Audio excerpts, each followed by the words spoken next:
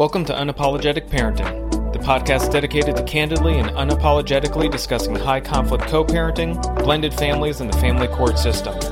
We take on the topics most people don't want to talk about and offer solutions and support to help you be a better parent, better spouse in your blended family, and happier human being.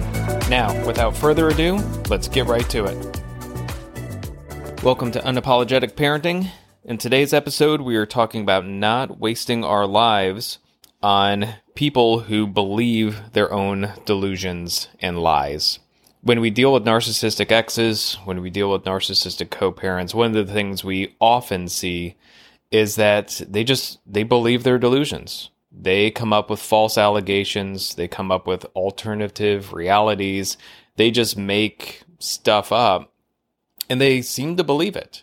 And so the question then becomes, do they really believe their delusions? Do they really believe their lies? Or are they just pretending?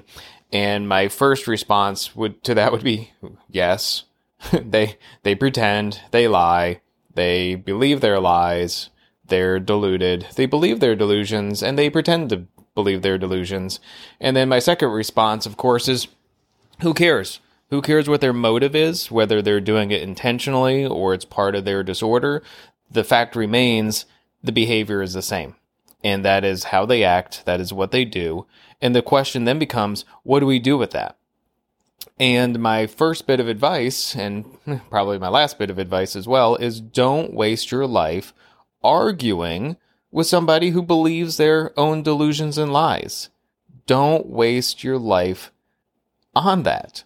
Arguing with such a person will get you nowhere except feeling discouraged, feeling crazy yourself, make you feel like you're just chasing your tail and constantly having to, defend yourself against ghosts, defend yourself against things that don't exist. One of the hardest things to do is disprove non-reality. And especially when the other person isn't interested in the facts, they aren't interested in what evidence you come forward with. They don't care how good your arguments are. They don't care how much proof you can put forward. They are going to believe what they will believe regardless of what you say. They are not interested in being bothered by the facts. They are only interested in their own version of reality, no matter how delusional and no matter how false that may be. So a lot of us have experienced this directly. We have tried numerous times to argue facts and reasonability, only to find that the narcissistic parent just digs themselves deeper and deeper into delusional accusations and denials. A lot of times it seems like the more we argue back and the more we argue facts and the more we try to, contextualize reality around their delusions, it just seems to give them more things to screw with. It seems to give them more things to twist. And then they try to poke holes in our reality to somehow give credibility to their delusions. Oh, well, you said this and this and this. Well, there are these chunks of time that aren't accounted for. Oh, it could have happened here. It could have happened there. And they'll just take advantage of it. And they will just twist it around and try to use it to validate their delusions. And so why do they do this? Well, all the usual suspects: attention, control, manipulation, avoidance of accountability. The list goes on. These are all the reasons why they do such things.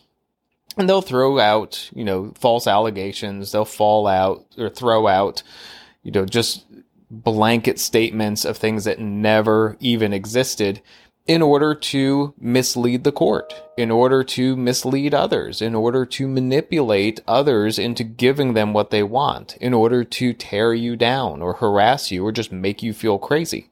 These are all the reasons why they do that. So then the big question is, what do we do? When we know that that is how they behave, when we know that that is the pattern that we can expect from them, that's what we have seen for some of us years and years and years. What do? Well, we decide to not waste our breath trying to reason with the unreasonable. We decide to not waste our time and energy trying to change them. We're not going to waste our lives trying to persuade them or convince them that their delusion is actual delusion? Do we really expect that there's anything we can say to them that they will automatically just come back with, oh, you're right. I made that up. Those were false allegations. You're right. I'm imagining things. You're right. That was never said. No, they never do that. All that they want us to do is to continue pouring our time and energy out on them, because that's part of their game. It's just another way for us to continue thinking about them, talking about them, pouring out our life because of them. Once we see how the game is played, and once we realize that there is no way for us to do anything but essentially lose, because they're just going to continue being delusional, they're going to continue lying, and when we realize that they're just going to continue using our own words and facts and arguments against us to further their delusions, that's when we realize that we can step back and be free from it. We can step back and say, you know what? We're just not going to play that game. We're just not going to argue. They can come forward with their accusation or this or that, and we'll make note of it and set it aside, but re-engaging them, arguing with them, giving them any sort of feeding response does nothing except waste our life and waste our time. So once you see the game, give yourself permission to step away from it. Once you see and realize that that is the game that is being played and it's not a game that you can really win, the way that you can take your control back and take your power back is to simply say, I am not going to play that game at all.